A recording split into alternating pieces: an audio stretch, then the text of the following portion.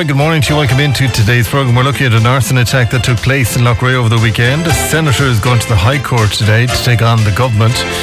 Trócaire is 50 years old. We're looking at drugs legislation on today's programme as well.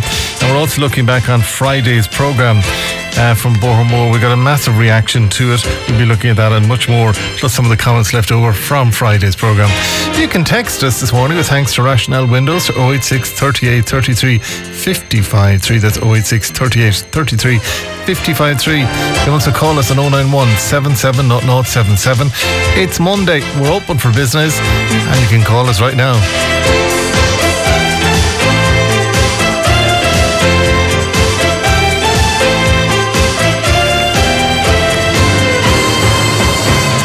A very good morning to you. There was an arson attack indeed on a home, which we've confirmed with the press office this morning over the weekend. It took place in Loughrea, and I want to go to Councillor Mogi Maher, who joins me on the line because the Gardaí are investigating an incident of criminal damage that occurred at her property in Loughrea. It happened at approximately 10:50 p.m. on Saturday last, the 25th of February 2023. And the Gardaí have confirmed this morning no arrests have been made and investigations are ongoing, but I believe quite significant damage has been done to the property. And Councillor Mogi Maher, good morning to you. Good morning, Keith. Thanks for joining us today. Again, this is an isolated case, hopefully, but not something that happens regularly in Loughrea.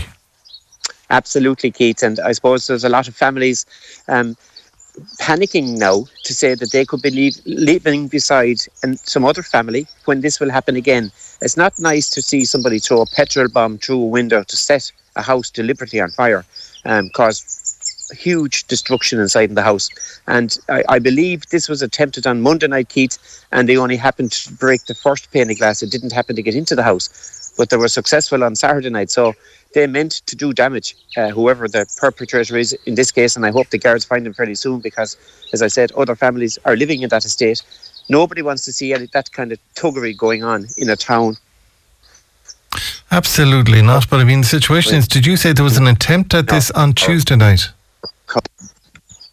Attempt on Monday night, I was told. I can't confirm for sure, but I do hope the guards follow up this fairly fast and catch this perpetrator. And again, was there a car damaged as well during this? There was. The car and the driver was damaged as well, Keith, because I suppose when... I don't know, I wasn't at the scene on Saturday night. I was just... on Sunday, I drove by it. But yes, there was a lot of damage done in the house. The car was also damaged. And I'm not sure whether it is drugs related or what's causing the trouble, but something is causing it, because if they tried to do it on Monday night and succeeded to do it on Saturday night, there's something seriously wrong or happening. And I pity anybody living down there. Well, obviously they meant business when they came back a second time. And I did see circulating on social media over the weekend a video of the fire, and this is only the start of it, and there's 4 flames there as well. Now it's on social media. You can see there's a trailer there, there's a car there, and you can see the fire kicking off, so you can. But if somebody says on that video this is only the start of it, there is something wrong somewhere that the Gardaí need to get on top of fairly quickly. Certainly, Keith, and probably a year ago we had something similar in another estate further down. So you would not like to see this becoming a common practice. I hope the guards find this perpetrator fairly soon and put this to bed once and for all and stop any of this antisocial behaviour. Nobody wants it in any of their towns or the counties, as I said. And please God, the guards will act fairly fast and stop this happening again. As I said, there are other people living in that estate and they're fearful now that this could be happening to them when they're asleep in their bed some other night. They're not sure maybe if who's living beside me, who's in the house, is there people coming in renting. So it's just we need to stamp it out, Keith. All right, let's stamp it out. Councillor Mogi Maher, thank you for joining us today on the programme. Councillor Maher there joining us on the line. Speaking of Gardaí, by the way, I wasn't at the game yesterday, but I did go to the movies yesterday. I'm kind of lost at the weekend. I'll tell you more about that later on. But we decided we'd go because we got this present for Christmas of an Omniplex pass for 3 months, so you can go to as many films as you want. We went to a film called Cocaine Bear yesterday. But in the midst of it, when we came out of Cocaine Bear, I'll tell you about that later on, by the way, the film itself, the Gardaí were there. Now, when we parked up earlier on in the day, the Gardaí were getting ready for the game. There was 12,000 people apparently at the game yesterday. But when we came out of the Omniplex, I think it was about 4:30, we went straight to the car and went home. But the Gardaí did a wonderful job in Salthill, I have to say, controlling traffic. Now, I came out through the Barna area and I was at home in 11 minutes from Leisureland. I was parked right outside Leisureland and just did a U-turn on the road there. Gardaí came up to the promenade. I was indicating right. There was a guard there, held the traffic, bang, gone out. In the midst of it all, the fire brigade went out as well and they cleared the road for them. So well done. It proves when the Gardaí are on duty that traffic will move an awful lot quicker, like it does for the races and otherwise.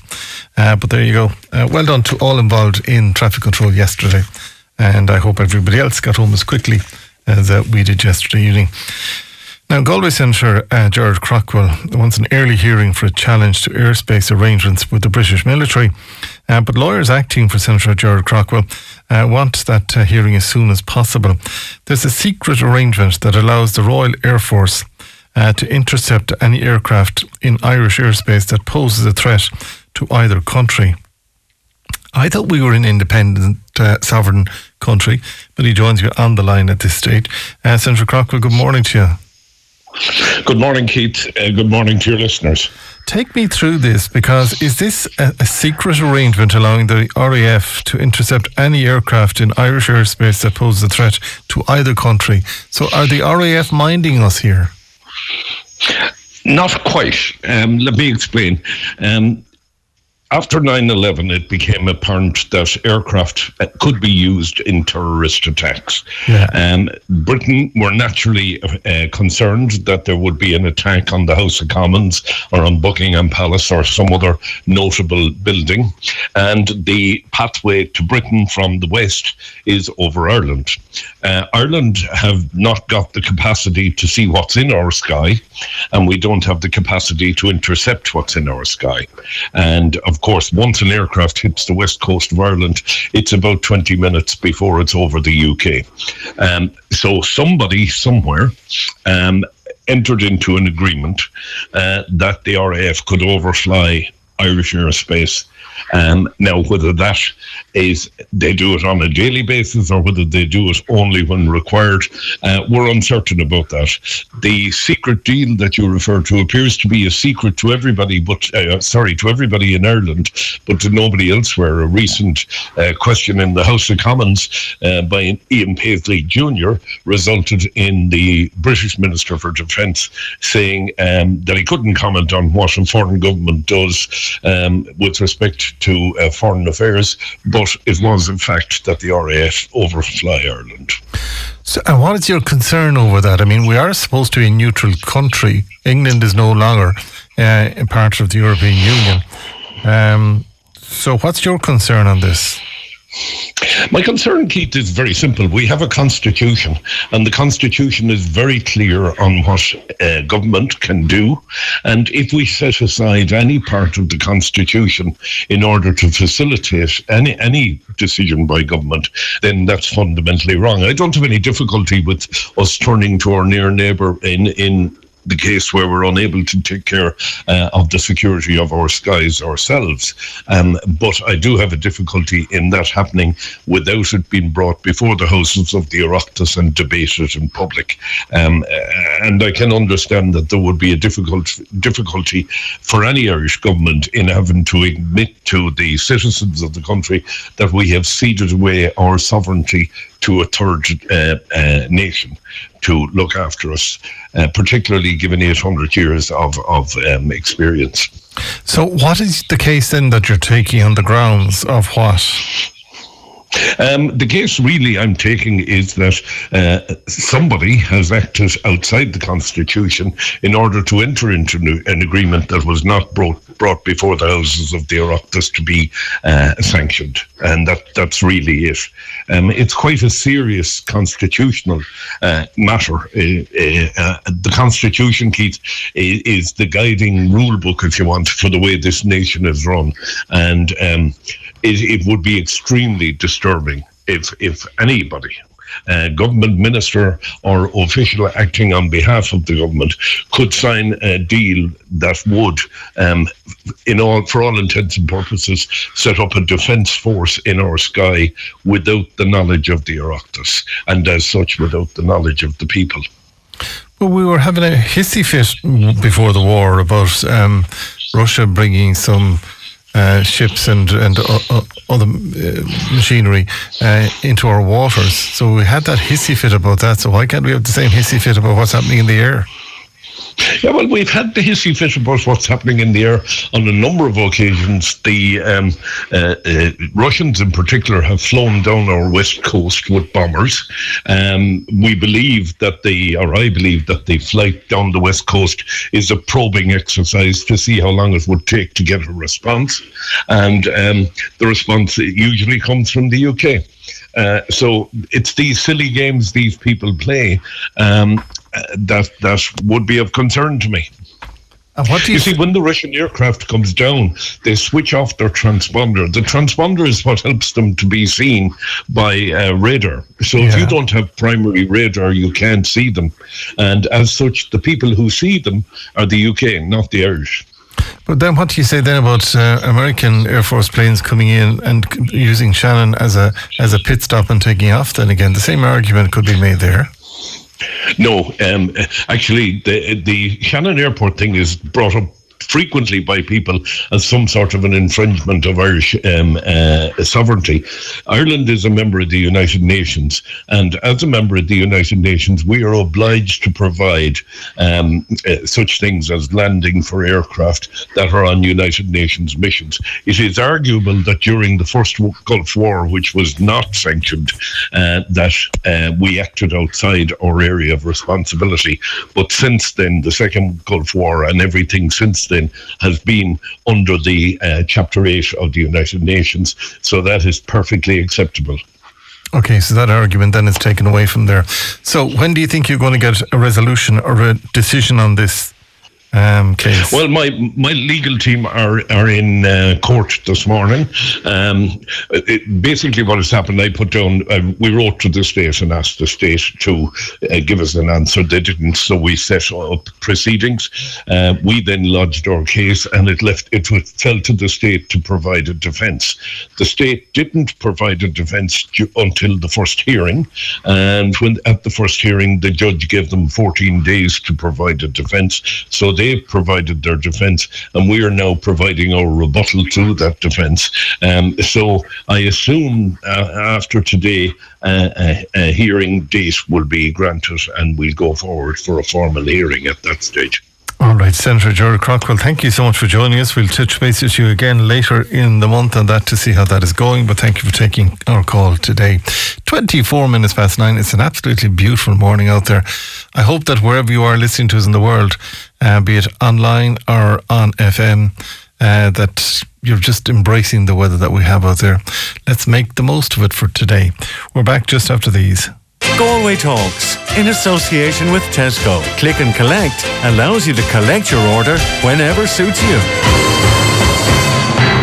Now, last Friday we had a wonderful morning, I have to say, in Toneries, and thank you to Heather and the crew down there. It just was lovely, and we stayed there drinking tea until about 12:30. But some of the comments left over from there that we didn't get to on Friday. Morning, Keith, that lady is hilarious, great storytelling. And if you want to listen back to any part of Friday's programme, you can go to galwaybfm.ie, go to podcasts, and go to the photograph of Galway Talks with me on it for last Friday, and the 3 sections are there. Keith, I thoroughly enjoyed Phil on Galway Talks show. Keith, you need to bring yourself and Jerry back in for another hour at some day. She's a tonic, Phil Kennedy. Reminds me of my growing up years as well. Morning, Keith. I hope all is well with you. Lovely listening to your guests on Friday last about their history and their stories. It brings me back memories to my 82-year-old young mother. My being from the UK, she still finds it funny when I hear a mature person say feck. Mum reassured me that it's similar to the other F word in Ireland. It's a nicer way to express yourself. So I'll go off now. I'll take off now, he says, and have a good day. Keith, say a big hello to Breda Murphy in Tonery. A great lady, worked with her for years, and really a good Bohermore lady. Keith, I stayed with Mrs. Crow at number 34 Liam Mellows Terrace many years ago. It was so enjoyable. The people living in that terrace were lovely people too. The likes of Mr. and Mrs. Kelly, the Beltons, the Costellos, the Tierneys, the Scullys. They were great neighbours, a lot of them gone to their eternal rest, and may they rest in peace. Hi Keith, one of the guests in your programme last Friday on the show mentioned the first person to be buried in Rohan Cemetery in 1880 was a 7-year-old boy. Who was that young boy's name? It was the first person buried in the new cemetery in 1880 when it was opened. Keith, am I right remembering that there were Heffernans too from Bohermore who boxed for Ireland? I do believe you were. And Keith, this caller said, I'm listening to your lovely stories from Tonries. 1969 to 1971, I worked in the Galway Foundry and Engineering in Mill Street, where the Garda station is now. I was from the county, and a few lads from Bohermore worked there as well. As I was only 16 when I started, them lads always looked after me and never put me wrong. When I was 17 years, we did a job in Tonry's safety railing on the flat roof. I had to go up to paint it. I walked up from Mill Street to Tonry's with a gallon of red oxide paint and a paintbrush. The boss in Tonry's was a hard-working man. He offered me tea or a drink, and I wasn't really drinking at the time. I said I would love to have a glass of Guinness. He gave me a pint and lots of Kimberley biscuits. It took me about an hour and a half drinking it, longer than painting the railing. Then I walked back to the mill with the paint and the brush. And there was very little paint in the can when I got back. Your guest might remember there was a man called PJ that had a horse. That was PJ, Ruan indeed, and a 4-wheel flat cart. He used to do deliveries around the city for any businesses that wanted him. I think Tonry's had a horse and cart at the time too. And many other calls coming in relation to the Tonry's show. Fantastic show, Keith. You'll have a Merview one and all the areas onto you now as well. That's in the offing, but I do know on the Friday the 10th of March, which is Friday week, we're going to be in Moycullen. So we do city, county, city, county, city, county. So if you want us to go to your area, as we did in Bohermore, quite simply all you have to do is email comments@galwaybfm.ie. That's comments@galwaybfm.ie. Orla O'Malley joins me on the line today because the clock is ticking on the Rise Community Fund, which is supported by the National Broadband Ireland NBI, and the company delivering the National Broadband Plan has issued its last call for entries in its programme to deliver grants to small businesses, farms, community groups and social enterprises in Galway. Orla, good morning to you. Good morning, Keith. Good to talk to you again. Thanks for joining us today. You're looking at grants of up to €1,000 here, so you are. We are indeed, Keith. As you kindly mentioned, RISE was founded by David McCourt, who's also the chairman for National Broadband Ireland. And what we recognise is that whilst bringing high-speed connectivity to people's doors, it's a great foundation, but we need to do more to bridge the divides that have opened up between rural and urban areas.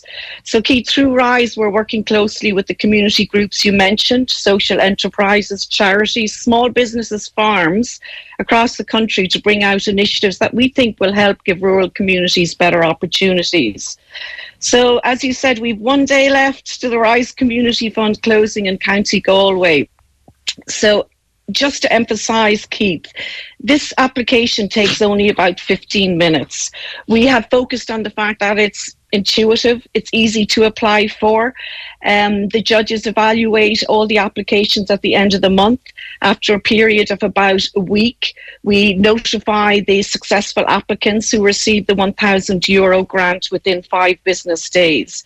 So it's easy to apply for, it's intuitive, it's not complicated, and we really use it as a tool to support all these cohorts in rural communities. So organisations, sorry Keith. Give me an idea. Yeah, so if we park Galway because it's closing tomorrow, close of business tomorrow, give me an idea from other parts of the country, what type of people applied for such grants?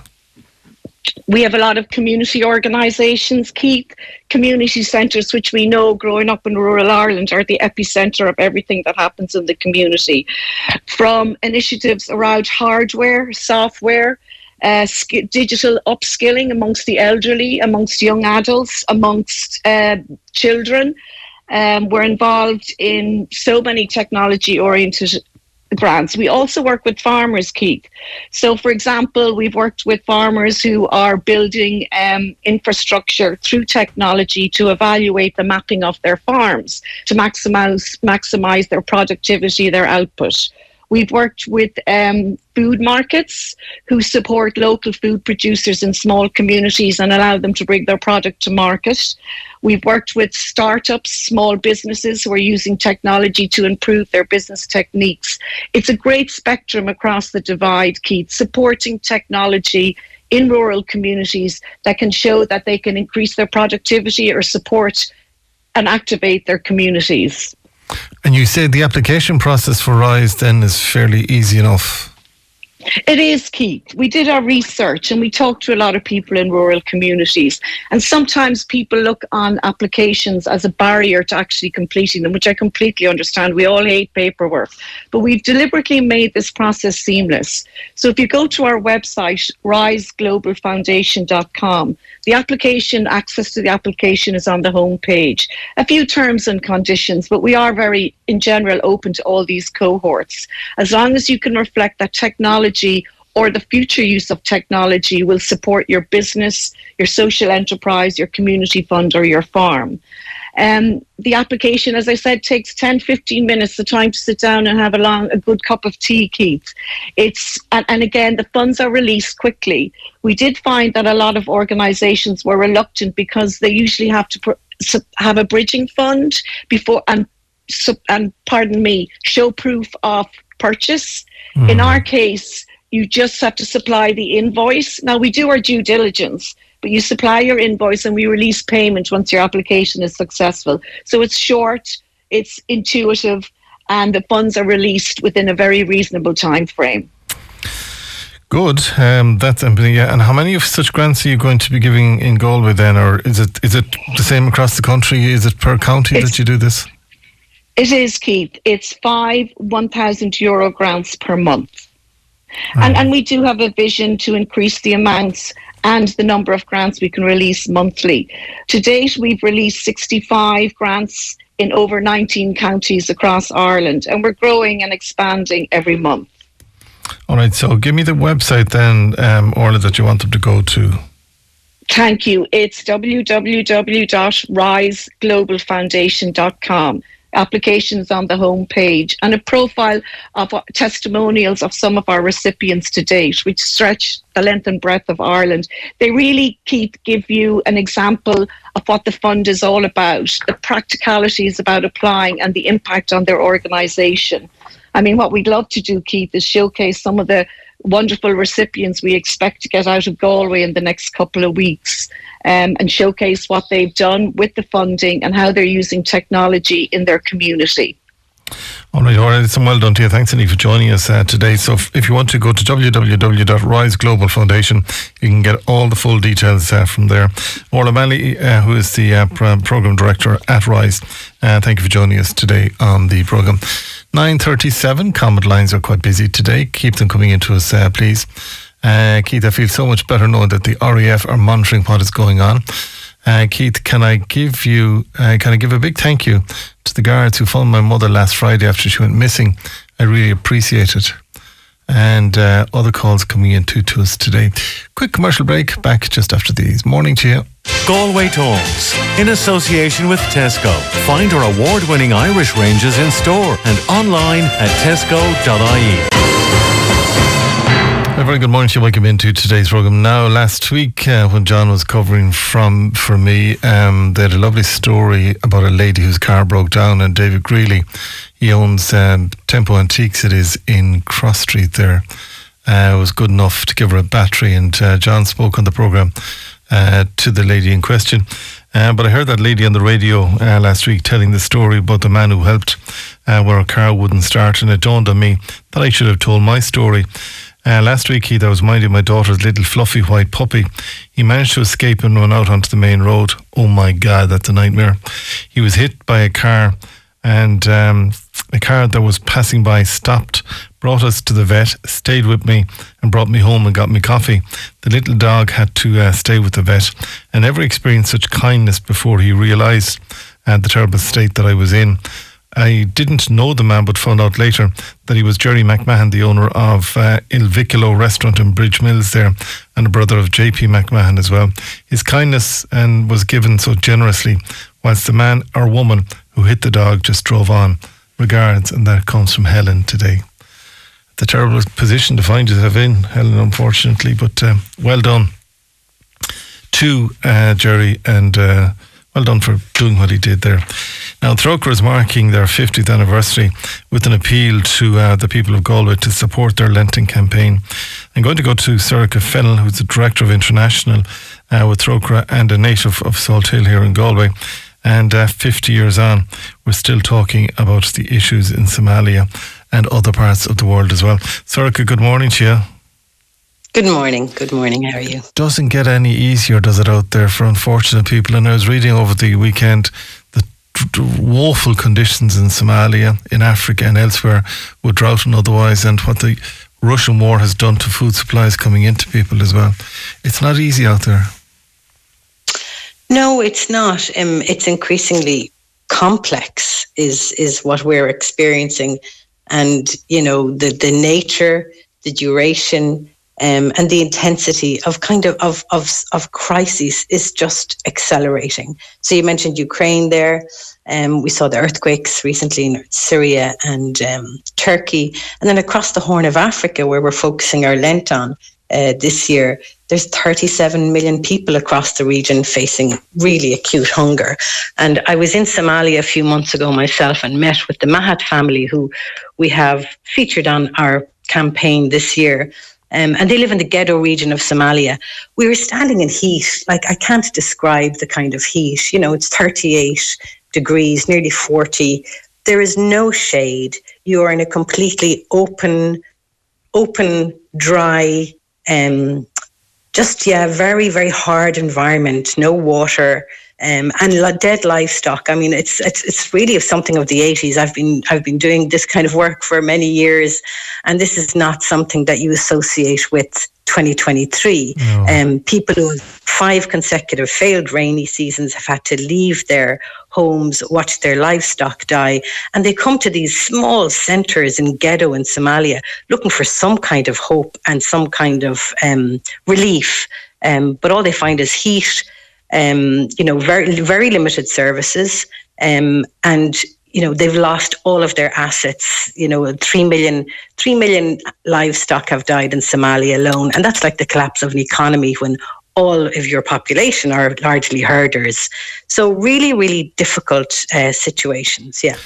And how then, or is it something that Trócaire does? I mean, do you try to restock them, and if so, how do you make sure that those animals don't die? And they died of hunger and lack of water. That's what the animals died of.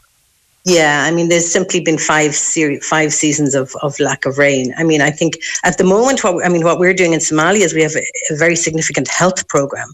So we have, what we're seeing are children who are literally facing into, the famine word is being used in some contexts in parts of Somalia. And I was there and I saw children who have had no food, who are in our stabilization units, where basically children are brought when they're, really on the brink of death. And our services there are supporting children, like the numbers have quadrupled in the last few months due to this drought, which is just completely decimated animals and decimated agriculture. So there's no production. So we are providing food relief, we're providing shelter, we're providing access to water across that whole region of Gedo. And we have 50 health centres there and 3 hospitals. Vital support. But in terms of longer term livelihoods, I mean, I think we hear the UN talk about climate refugees into the future. I mean, what do people do when they don't have access to livestock or they don't have livelihoods which are agricultural based and the rains don't come? I think Pakistan was one of the biggest images of that this year when we saw the floods, and the numbers were biblical. Yeah. There was 33 million people displaced. So I think this is a global problem. I think we've seen it in Ireland. We're increasingly seeing impacts of flooding here, of drought here, of kind of freak weather events. So, Somalia and other parts of the world don't have the infrastructure and the resilience to respond to these issues, but they're not alone in feeling the impacts of climate. And in fact, you know, as the saying goes, you know, those who contributed least really to climate change are feeling the real brunt of it, and that's what we're seeing. Can I ask you this one, Zurka Fennell? Has Somalia ever got a break? I mean, I'm going back maybe 20, 30 years when Somalia was in the news then. Has it ever got a break? Have the people, the residents, ever had a break in what we're talking about? Well, actually, at the moment, there is a good government in Mogadishu. They are dealing with Al-Shabaab, which is, you know, another compounding factor. But there is a government. There is more stability than there has been in many years. But yeah, climate comes and it just, you know, they can't control the climate, and whether it's climate or whether it's conflict. And they are the two key drivers we're seeing in lots of places. I mean, if you look at Syria and you look at the earthquake that was they experienced a few weeks ago, I mean, people in northwest Syria have had nearly 12 years of war, and then many of them displaced into Turkey. And so when they were refugees in Turkey, they were hit again by an earthquake. So there's this kind of compounding of factors that I think continues to create the need. We've seen massive successes. I mean, I've worked in Honduras, Uganda, South Sudan, Mozambique. I've lived in all of those places, and I have seen massive transformation. And I've seen what, in a context of peace and where there is stable government, development thrives. You know, people go to school increasingly. People can earn a living increasingly. You know, a sickness isn't a shock that sets you back economically. So there's a lot, you know, there's a massive momentum and development when the environment is right. But if you have war and you have earthquakes and you have Ukraine conflict and you have global price spikes that nobody can control, it makes for a very volatile environment for countries and communities that are already fragile. The article I referred to was either the Irish Times or the Irish Independent, but it showed a lady walking and she was trying to get shade from a sun, and there was one tree that she could get shade from a sun in, but she had to walk to work in Nairobi itself. Because she was making around €100 a month was her salary. But because of what's going on between Russia and Ukraine, the cost of petrol and getting the bus into Nairobi to work has gone up, and the cost of food has gone up and that. So she walks the road in and walks the road out every day. And good Lord, I mean, just to make €100 a month to put food on the table for her family. Yeah, and I think, you know, we're all feeling the impact of Ukraine. But I mean, in Sierra Leone, I've seen that, you know, Sierra Leone, how far away it is from Ukraine. And you see the price of fuel and the price of food trigger into riots and into civil unrest because people simply cannot bear any more cost. Fuel prices up by 50%. The price of rice in Somalia, in a country that is facing this kind of famine, has gone up by 50%. So we're seeing, you know, that pinch. If you're already experiencing it, well, it's you know, it's tripling, it's quadrupling. And as you say, the poor who spend 80% of their income on food and then on things like transport are actually really feeling the pain of this. And so these factors are also compounding. You know, you had COVID, you then had the war in Ukraine, and you have these climatic shocks and conflict. So it's never singular. There are a number of factors that are coming together. And certainly I'm nearly 30 years, you know, working in development across different contexts. And there's a level of complexity to everything right now that I'm seeing, certainly, that creates such fragility and can trigger people into crisis situations quite quickly. How can people help? I mean, we spoke a few weeks ago about the Trócaire campaign. We're now since last Wednesday, we're in that Lenten campaign, so we are. The numbers are not very strong, perhaps going to churches currently for whatever reason. Can people get these boxes online? People can get the boxes online, and people can go onto our website and also, you know, donate online there.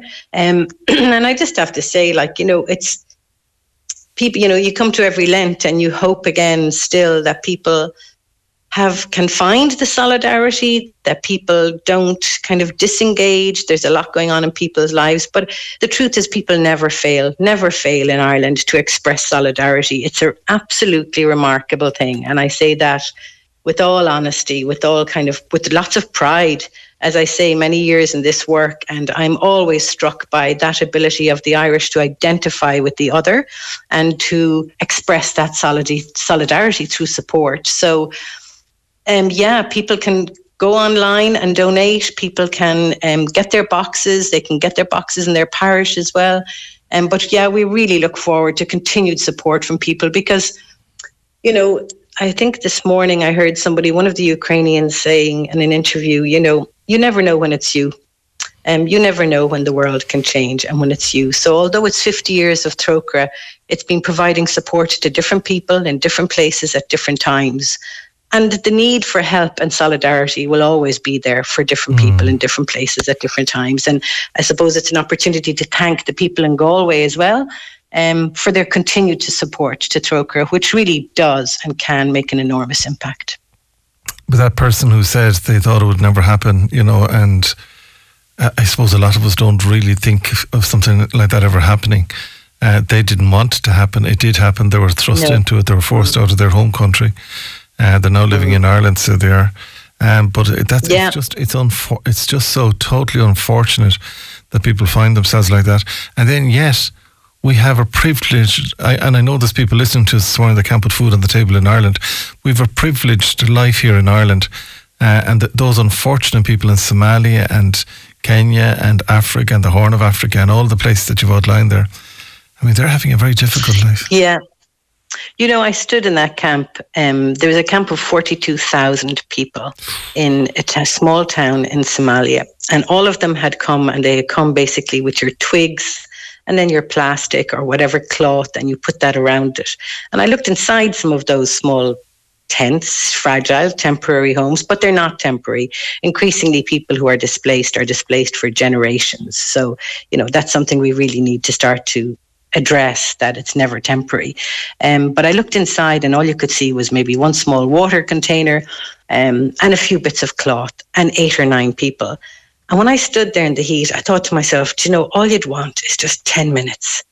If I was a mother, can I just have 10 minutes out of this heat, out of this place, to just go just sit down somewhere? What I thought of was, can I have some water? Can I just be in water and switch off, and then I can come back to my life? But there isn't that.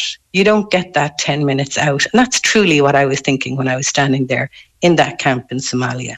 But what we can do is we can relieve the quality of life you have in that camp. And what we can do is make sure when your children are sick, there is health facilities. Your children can go to school.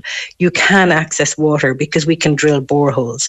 So what we can do is improve the quality of life to make you closer to that 10 minutes of just feeling a little bit more human and a little bit more in control in this particularly stark situation. And I still also have to say that I also looked around that camp and thought, how brave, how strong, how resilient are these people? I mean, how do you keep going? And that's also something I've been struck by in all the years I've worked in, is the strength and the resilience of the human spirit when put to the test. And it's a remarkable thing to see. And I have nothing but respect for the people who are in those camps. Now, if you want to get further details and you want to get a Trócaire box, you can do so by going to www.trócaire.org for further details. Sorcha, thanks for joining us today. And keep strong and keep up the work that you're doing on an ongoing basis. And thanks for joining us today. By the way, thanks to John Morley and all the crew here as well. For the last 2 weeks, I kind of wasn't myself because Mom passed away this day week, actually. And it was a blessing for her. It was an ease to her because she's had a rough 8 years indeed. But thanks to John and all the crew in here who just rallied around. I didn't know when to take time off because she was still with us. And then she rallied again. You know yourself, you've been in the situation. But thanks to all the crew here. Thanks to Father Martin Downey, by the way, our parish priest in St. Joseph's.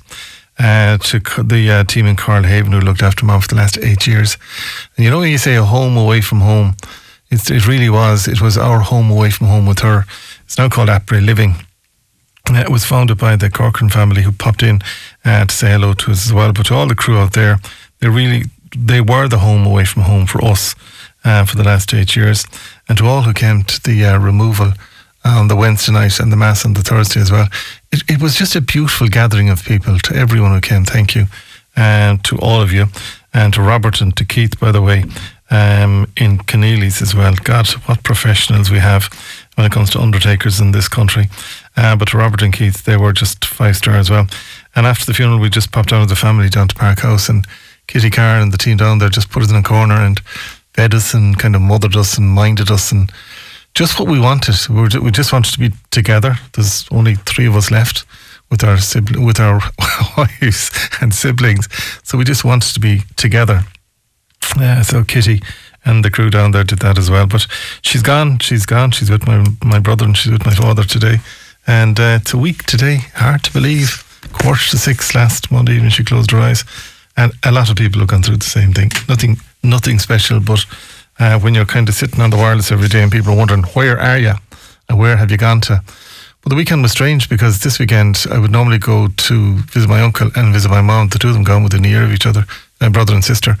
But I was kind of lost. I could do jobs, went to the movies, didn't feel guilty going anywhere.